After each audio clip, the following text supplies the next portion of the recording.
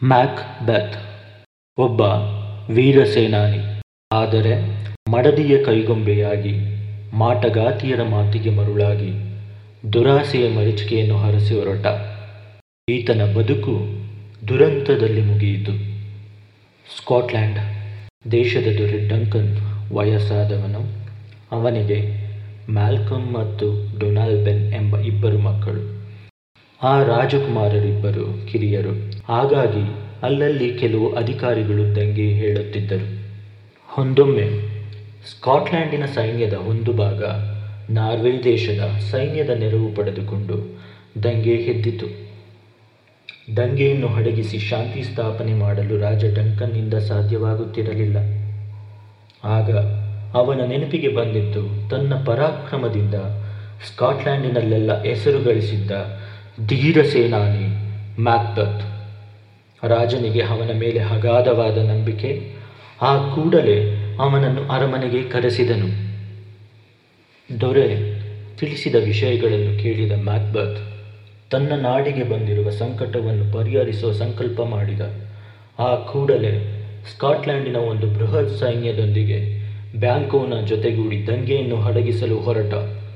ಬ್ಯಾಂಕೋ ಅವನೇನು ಕಡಿಮೆಯಲ್ಲ, ಮ್ಯಾಕ್ಬೆತ್ನಂತೆಯೇ ರಣರಂಗದಲ್ಲಿ ತನ್ನ ಪರಾಕ್ರಮದಿಂದ ಹೆಸರು ಗಳಿಸಿದ್ದ ಒಬ್ಬ ಯೋಧ. ರಣರಂಗದಲ್ಲಿ ಭಯಂಕರವಾದ ಯುದ್ಧ ನಡೆಯಿತು. ಇಬ್ಬರು ಸೇನಾನಿಗಳು ವೀರಾವೇಶದಿಂದ ಹೋರಾಡಿದರು. ಸ್ಕಾಟ್ಲೆಂಡಿನ ಸೈನ್ಯ ವಿಜಯ ಸಾಧಿಸಿತು. ಶತ್ರುಗಳು ರಣರಂಗದಿಂದ ಓಡಿದರು. ಮ್ಯಾಕ್ಬೆತ್ ಮತ್ತು ಬ್ಯಾಂಕೋ ಗೆದ್ದ ಹುಮ್ಮಸ್ಸಿನಿಂದ ತಮ್ಮ ಸೈನ್ಯದೊಂದಿಗೆ ಹಿಂದಿರುಗಿದರು. ಮ್ಯಾಕ್ಬೆತ್ ಒಬ್ಬ ದೂತನನ್ನು ಕರೆದು ತಮ್ಮ ವಿಜಯದ ವಾರ್ತೆಯನ್ನು ತಮ್ಮ ರಾಜನಿಗೆ ತಿಳಿಸಲು ಮುಂದಾಗಿ ಅವನನ್ನು ಅರಮನೆಗೆ ಕಳುಹಿಸಿದ. ಅದೊಂದು ವಿಶಾಲವಾದ ಮೈದಾನ. ಜೋರಾಗಿ ಬಿರುಗಾಳಿ ಒಂದೇ ಸಮನೆ ಮುಗಿಲಿನೆತ್ತರಕ್ಕೆ ಬೀಸುತ್ತಿತ್ತು. ಕಪ್ಪಾದ ಮೋಡಗಳು ಆಕಾಶದಲ್ಲೆಲ್ಲ ಹರಡಿದ್ದವು. ಆಗಾಗ್ಗೆ ಗುಡುಗು, ಮಿಂಚು. ಒಟ್ಟಾರೆ ಅದೊಂದು ಭಯಂಕರ ಸನ್ನಿವೇಶ. ಪ್ರಕೃತಿಯ ವಿಕೋಪ ಮುಂದೆ ಬರಲಿರುವ ದುರ್ಘಟನೆಗಳಿಗೆ ಸಂಕೇತವೆಂಬಂತೆ ಕಂಡುಬರುತ್ತಿತ್ತು. ಇದರ ನಡುವೆ ಮ್ಯಾಕ್ಬೆತ್ ಹಾಗೂ ಬ್ಯಾಂಕೋ ತಮಗೆ ಕಾದಿರುವ ಸ್ವಾಗತದ ಕನಸು ಕಾಣುತ್ತಾ ಮುಂದೆ ಸಾಗುತ್ತಿದ್ದರು.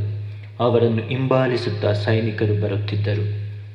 ಆಗ ಗುಡುಗು, ಮಿಂಚು, ಬಿರುಗಾಳಿಯಿಂದ ಕೂಡಿದ್ದ ಪ್ರಕೃತಿಯ ಆ ಭಯಂಕರ ವಾತಾವರಣದಲ್ಲಿ ಬರ ಸಿಡಿಲೊಂದು ಆಕಾಶವನ್ನು ಸೀಳಿಕೊಂಡು ಹೋಯಿತು. ಅದರ ಸದ್ದು ಹಡಗುತ್ತಿದ್ದ ಹಾಗೆ 3 ಮಾಟಗಾತಿಯರು ಕಾಣಿಸಿಕೊಂಡರು. ವಿಕಾರ ರೂಪ, ವಿಚಿತ್ರ ಗಡ್ಡಗಳಿಂದ ಕೂಡಿದ್ದ ಆ ಹೃದಯರು ನೋಡಲು ಅಸಹ್ಯ ಹಾಗೂ ಭಯಂಕರವಾಗಿಯೂ ಇದ್ದರು. ಆ ರುದ್ರಮಯ ಸನ್ನಿವೇಶದಲ್ಲಿ ಮಾಟಗಾತಿಯರ ಆಗಮನ ಎಂತಹವರ ಎದೆಯು ಜಲ್ಲೆನಿಸುವಂತಿತ್ತು. ಮ್ಯಾಕ್ಬೆತ್ ಹಾಗೂ ಬ್ಯಾಂಕೋ ಇಬ್ಬರು ಧೈರ್ಯಶಾಲಿಗಳೇ. ಹೆದರದೆ ಆ ಮಾಟಗಾತಿಯರನ್ನು ಮಾತನಾಡಿಸಲು ಪ್ರಯತ್ನಿಸಿದರು. ನೀವು ಬಹುಶಃ ಸ್ತ್ರೀಯರೇ ಇರಬೇಕು. ನಿಮ್ಮ ಗಡ್ಡವನ್ನು ನೋಡಿದರೆ ವಿಚಿತ್ರ ಹಾಗನಿಸುವುದಿಲ್ಲ. ನೋಡಿದರೆ ಮನುಷ್ಯರಂತೆ ಕಾಣುತ್ತಿರುವ ಒಣಕಲು ಜೀವಿಗಳೇ, ವಿಚಿತ್ರ ರೂಪಿಗಳೇ. ಯಾರು ನೀವು ಹೇಳಿ ಎಂದ ಬ್ಯಾಂಕೋ. ನೀವು ಮಾತನಾಡಬಲ್ಲಿರಿ ತಾನೆ? ಹಾಗಿದ್ದರೆ ನೀವು ಯಾರೆಂದು ಹೇಳಿ ಎಂದು ಪ್ರಶ್ನಿಸಿದ ಮ್ಯಾಕ್ಬೆತ್. ಜಯವಾಗಲಿ ಮ್ಯಾಕ್ಬೆತ್, ನಿನಗೆ ಜಯವಾಗಲಿ ಗ್ಲಾಮೀಸಿನೊಡೆಯ. ಮೊದಲನೆಯ ಮಾಟಗಾತಿ ಹಾರೈಸಿದಳು. ಜಯವಾಗಲಿ ಮ್ಯಾಕ್ಬೆತ್, ಕಾಡಾರಿನ ಒಡೆಯನಿಗೆ ಸುಸ್ವಾಗತ. ಎರಡನೆಯವಳು ದನಿಗೂಡಿಸಿದಳು. ಜಯವಾಗಲಿ ಮ್ಯಾಕ್ಬೆತ್, ಬಾವಿ ದೊರೆ ನಿನಗೆ ಸುಸ್ವಾಗತ. ಮೂರನೆಯವಳು ಇನ್ನೂ ಒಂದು ಹೆಜ್ಜೆ ಮುಂದೆ ಹೋಗಿ ಮ್ಯಾಕ್ಬೆತ್ನನ್ನು ಮುಂದೆ ದೊರೆಯಾಗುವನೆಂದು ಸಂಬೋಧಿಸಿದಳು. ಮಾಟಗಾತಿಯರ ಮಾತುಗಳಿಂದ ಮ್ಯಾಕ್ಬೆತ್ನಿಗೆ ಆಶ್ಚರ್ಯದ ಮೇಲೆ ಆಶ್ಚರ್ಯ. ಗ್ಲಾಮಿಸ್ ಪ್ರಾಂತಕ್ಕೆ ಅವನೇ ಉತ್ತರಾಧಿಕಾರಿ ಎಂಬುದು ಮೊದಲೇ ತೀರ್ಮಾನವಾಗಿತ್ತು. ಅದು ಅವನಿಗೆ ತಿಳಿಯದ ವಿಷಯವಲ್ಲ. ಆದರೆ ಕಾಡಾರಿನ ಒಡೆಯ ಗಟ್ಟಿಮುಟ್ಟಾಗಿ ಬದುಕಿದ್ದ. ಅಂತಹುದರಲ್ಲಿ ಆ ದುರ್ಗಪುರ ಮ್ಯಾಕ್ಬೆತ್ನ ವಶಕ್ಕೆ ಬರುವುದೆಂದರೇನು?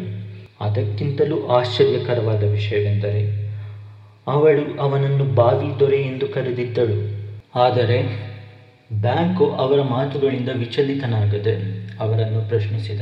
ನನ್ನ ವಿಷಯವಾಗಿ ನೀವು ಏನನ್ನು ಹೇಳಿಲ್ಲ. ಮುಂಬರುವುದನ್ನು ನೀವುಗಳು ತಿಳಿಸಬಲ್ಲವರಾದರೆ ನನ್ನ ಬಗ್ಗೆ ತಿಳಿಸಿರಿ. ನಾನಂತೂ ನಿಮ್ಮಿಂದ ಒಳ್ಳೆಯುವುದನ್ನು ಅಪೇಕ್ಷಿಸುವುದಿಲ್ಲ. ಹಾಗೆಯೇ ನಿಮ್ಮ ಕೋಪಕ್ಕೆ ಎದುರುವವನು ಅಲ್ಲ ಎಂದ ಬ್ಯಾಂಕೋ. ಮ್ಯಾಕ್ಬೆತ್ತನಿಗಿಂತ ಕಡಿಮೆ, ಆದರೂ ಇನ್ನೂ ಉತ್ತಮ ಭವಿಷ್ಯ ನಿನ್ನದು. ಮೊದಲನೆಯವಳು ನುಡಿದಳು.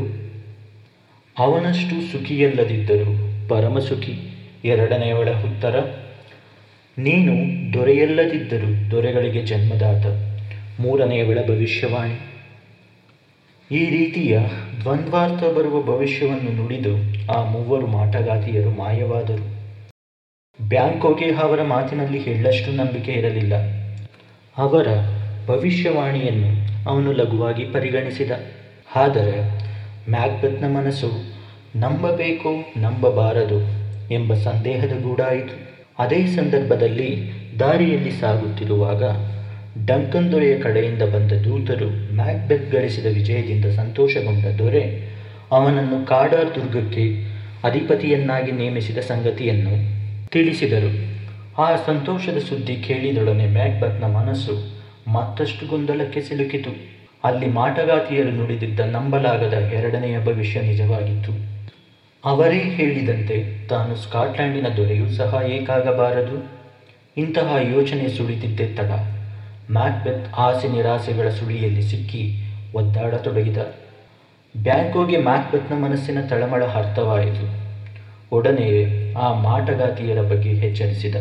ಆ ವಿಚಿತ್ರ ರೂಪದ ಮಾಟಗಾತಿಯರ ಮಾತನ್ನು ನೀನು ನಂಬಬೇಡ.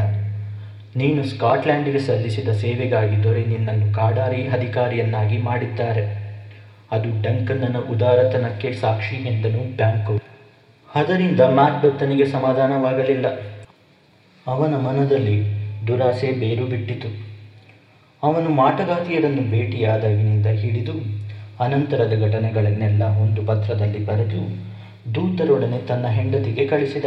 ಇತ್ತ ಜಯಶಾಲಿಯಾಗಿ ಹಿಂತಿರುಗಿದ ಮ್ಯಾಕ್ಬೆತ್ನನ್ನು ಆಧಾರಪೂರ್ವಕವಾಗಿ ಡಂಕನ್ ದೊರೆ ಬರಮಾಡಿಕೊಂಡ. ಆ ವಿಜಯೋತ್ಸವದ ಸಂದರ್ಭದಲ್ಲಿಯೇ ತನ್ನ ಹಿರಿಯ ಮಗ ರಾಜಕುಮಾರ ಮ್ಯಾಲ್ಕಮ್ನನ್ನು ತನ್ನ ಸಿಂಹಾಸನಕ್ಕೆ ಉತ್ತರಾಧಿಕಾರಿಯಾಗಿ ನೇಮಿಸಿರುವುದಾಗಿ ಘೋಷಣೆ ಮಾಡಿದನು. ಅಲ್ಲಿಗೆ ಸ್ಕಾಟ್ಲ್ಯಾಂಡಿನ ಬಾವಿ ದೊರೆ ಮ್ಯಾಲ್ಕಮ್ ಎಂದಾಯಿತು. ಮ್ಯಾಕ್ಬೆತ್ತನ ಮೇಲಂತೂ ದೊರೆಗೆ ತುಂಬ ವಿಶ್ವಾಸ. ಅದರ ಗುರುತಾಗಿ ಅತಿಥಿಯಾಗಿ ಅವನ ದುರ್ಗಕ್ಕೆ ಭೇಟಿ ಕೊಡುವುದಾಗಿ ದೊರೆ ತಿಳಿಸಿದ. ಕೂಡಲೇ ಮ್ಯಾಕ್ಬೆತ್ ದೊರೆಯ ಆಗಮನವನ್ನು ತನ್ನ ಹೆಂಡತಿಗೆ ತಿಳಿಸಲು ದೂತನೊಬ್ಬನನ್ನು ಕಳುಹಿಸಿದ. ಲೇಡಿ ಮ್ಯಾಕ್ಬೆತ್ ಕಳುಹಿಸಿದ್ದ ಪತ್ರವನ್ನು ಓದಿ, ನೀನು ಗ್ಲಾಮೇಸಿಗೊಡೆಯ, ಕಾಡಾರಿಗೂ ಹೌದು, ಹಾಗೂ ನಿನಗೆ ಸಿಕ್ಕಿರುವ ಭರವಸೆಯಂತೆಯೇ ನೀನು ಆಗುವೆ. ಆದರೆ ನನಗೊಂದೇ ಹೆದರಿಕೆ, ಅದಕ್ಕಾಗಿ ಹತ್ತಿರದ ದಾರಿಯನ್ನು ತುಳಿಯಲಾಗದಷ್ಟು ಮೆದು ನಿನ್ನ ಸ್ವಭಾವ. ಹೀಗೆ ಮುಂತಾಗಿ ಗಂಡನ ಸ್ವಭಾವದ ಬಗ್ಗೆ ಯೋಚಿಸಿ ಹೇಗಾದರೂ ಮಾಡಿ ತನ್ನ ಗಂಡ ರಾಜನಾಗಲೇಬೇಕೆಂದು ಯೋಚಿಸುತ್ತಿರುವಾಗಲೇ ಅಲ್ಲಿಗೆ ದೂತನೊಬ್ಬ ಬಂದಿದ್ದ. ನೀನು ಏನು ಸುದ್ದಿಯನ್ನು ತಂದಿರುವೆ ಎಂದು ಪ್ರಶ್ನಿಸಿದಳು. ದೊರೆ ಈ ದಿನ ರಾತ್ರಿ ಇಲ್ಲಿಗೆ ಬರುವವರಿದ್ದಾರೆ. ದೂತನು ಉತ್ತರ ಕೊಟ್ಟು ಅಲ್ಲಿಂದ ಹೊರಟನು. ಅವಳು ತನ್ನ ಕಿವಿಗಳನ್ನೇ ನಂಬದಾದಳು. ದೊರೆ ತನ್ನ ಮನೆಗೆ ಬರುವುದೆಂದರೇನು? ಆ ದೂತನಿಗೆಲ್ಲೋ ಹುಚ್ಚು ಹಿಡಿದಿರಬೇಕು. ಆದರೂ ಇದು ಸತ್ಯ ಸಂಗತಿಯೇ. ರೊಟ್ಟಿ ಜಾರಿ ತುಪ್ಪದಲ್ಲಿ ಬಿದ್ದಂತಾಯಿತು ಅವಳಿಗೆ. ವಿಧಿ ಅವಳನ್ನು ದುಷ್ಕಾರ್ಯದ ಕಡೆಗೆ ಒಯ್ಯುವುದಕ್ಕೆ ಅನುಕೂಲ ವಾತಾವರಣವನ್ನು ಕಲ್ಪಿಸಿದಂತಿತ್ತು. ಮ್ಯಾಕ್ಬೆತ್ ವಾಸಿಸುತ್ತಿದ್ದ ದುರ್ಗ ಸುಂದರವಾದ ಪ್ರಕೃತಿಯ ನಡುವೆ ಕಟ್ಟಲ್ಪಟ್ಟಿತ್ತು. ದೊರೆ ತನ್ನ ಇಬ್ಬರು ಮಕ್ಕಳೊಂದಿಗೆ ಹಾಗೂ ಪರಿವಾರದೊಡಗೂಡಿ ಅಂದು ರಾತ್ರಿ ಆ ದುರ್ಗಕ್ಕೆ ಬಂದನು. ಅಲ್ಲಿನ ಸುಂದರ ವಾತಾವರಣ ಅವನ ಮನಸ್ಸನ್ನು ಪ್ರಸನ್ನಗೊಳಿಸಿತು. ಲೇಡಿ ಮ್ಯಾಕ್ಬೆತ್ತಳ ಆದರಾತಿಥ್ಯಕ್ಕೆ ಬಹಳ ಸಂತುಷ್ಟಗೊಂಡ ಡಂಕನ್ ಅವಳಿಗೆ ಒಂದು ವಜ್ರದ ಉಂಗುರವನ್ನು ಉಡುಗೊರೆಯಾಗಿ ನೀಡಿದನು.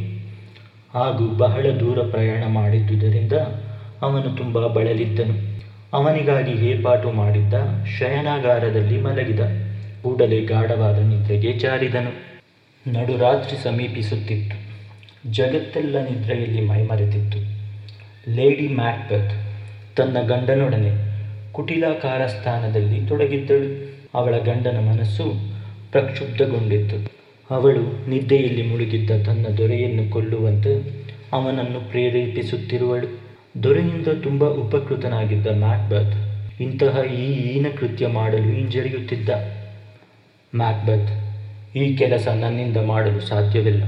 ಸ್ವಲ್ಪ ಹೊತ್ತಿಗೆ ಮುಂಚೆ ತಾನೇ ಅವರು ನನ್ನನ್ನು ತುಂಬ ಗೌರವಿಸಿದ್ದಾರೆ. ಎಲ್ಲ ಬಗೆಯ ಜನರು ನನ್ನನ್ನು ಪುರಸ್ಕರಿಸಿದ್ದಾರೆ. ಅದೆಲ್ಲ ಹಾಳು ಮಾಡಿಕೊಳ್ಳಬೇಕೇ ಎಂದನು. ಲೇಡಿ ಮ್ಯಾಕ್ಬೆತ್ ಸಮಯ ಸನ್ನಿವೇಶ ತಾನಾಗಿ ಒದಗಿ ಬಂದಿರುವಾಗ ಹಾಳು ಮಾಡಿಕೊಳ್ಳಬಾರದು. ಅರ್ಥ ಮಾಡಿಕೊ. ಯಾವ ಅನಿಷ್ಟ ಶಕ್ತಿ ಈ ವಿಷಯವನ್ನು ನನ್ನ ಮುಂದಿಡುವಂತೆ ನಿನ್ನನ್ನು ಪ್ರೇರೇಪಿಸಿತು, ಅದನ್ನು ಕೊನೆಗಾಣಿಸಿದಾಗಲೇ ನೀನೊಬ್ಬ ಧೀಮಂತ ಪುರುಷನಾಗುವೆ. ನನ್ನ ಎದೆಯಾಲ ಕುಡಿಯುವ ಮಗುವನ್ನು ಹೇಗೆ ಪ್ರೀತಿಸಬೇಕೆಂದು ನನಗೆ ಗೊತ್ತು. ಆದರೆ ನೀನು ಈ ದಿನ ಮಾಡಬೇಕಾಗಿರುವ ಕೆಲಸವನ್ನು ಒಂದು ವೇಳೆ ನಾನೇ ಮಾಡುವುದಾಗಿ ಪ್ರತಿಜ್ಞೆ ಮಾಡಿದ್ದರೆ ತನ್ನ ಮಗುವನ್ನು ಬೇಕಾದರೂ ಸೆಳೆದು ಬಂಡೆಯ ಮೇಲೆ ಅಪ್ಪಳಿಸಲು ಹಿಂಜರಿಯುತ್ತಿರಲಿಲ್ಲ. ಹಾಲು ಕುಡಿಯುವ ತನ್ನ ಸ್ವಂತ ಮಗುವನ್ನು ಕೊಲ್ಲಲು ಮುಂದಾಗುವ ಹೆಂಡತಿಯ ಕಟು ನುಡಿಗಳನ್ನು ಕೇಳಿದ ಮ್ಯಾಕ್ಬೆತ್ ಒಂದು ವೇಳೆ ಅದರಲ್ಲಿ ಸೋಲುಂಟಾದರೆ ಎಂದು ಪ್ರಶ್ನಿಸಿದ. ಪ್ರತಿಯಾಗಿ ಲೇಡಿ ಮ್ಯಾಕ್ಬೆತ್, ಸೋಲು? ಮಾಡಬೇಕಾದ ಕೆಲಸದಲ್ಲಿ ಧೈರ್ಯವಾಗಿ ಮುನ್ನುಗ್ಗು, ಆಗ ಸೋಲೆಂಬುದೇ ಇಲ್ಲ. ದೊರೆ ಮಲಗಿರುವ ಕೋಣೆಯ ಹೊರಗೆ ಕಾವಲಿರುವ ಭಟರಿಗೆ ಮತ್ತು ಬರಿಸುವ ಪಾನೀಯವನ್ನು ಕುಡಿಸುತ್ತೇನೆ. ಅವರಿಬ್ಬರು ಮೈಮರೆತು ಬಿದ್ದಿರುವಾಗ ನಮ್ಮ ಕಾರ್ಯಕ್ಕೆ ಯಾವ ಅಡ್ಡಿಯೂ ಬರುವುದಿಲ್ಲ. ಆಗ ದೊರೆಯ ಅಧಿಕಾರಿಗಳ ಮೇಲೆ ಸಂದೇಹ ಬರುತ್ತದೆ. ಅವಳ ಯೋಚನೆಗಳನ್ನು ಕೇಳಿ ಮ್ಯಾಕ್ಬೆತ್ ಅವಕ್ಕಾದ. ಇಬ್ಬರು ಮುಂದಿನ ಕಾರ್ಯಗಳಿಗೆ ಪ್ರವೃತ್ತರಾದರು.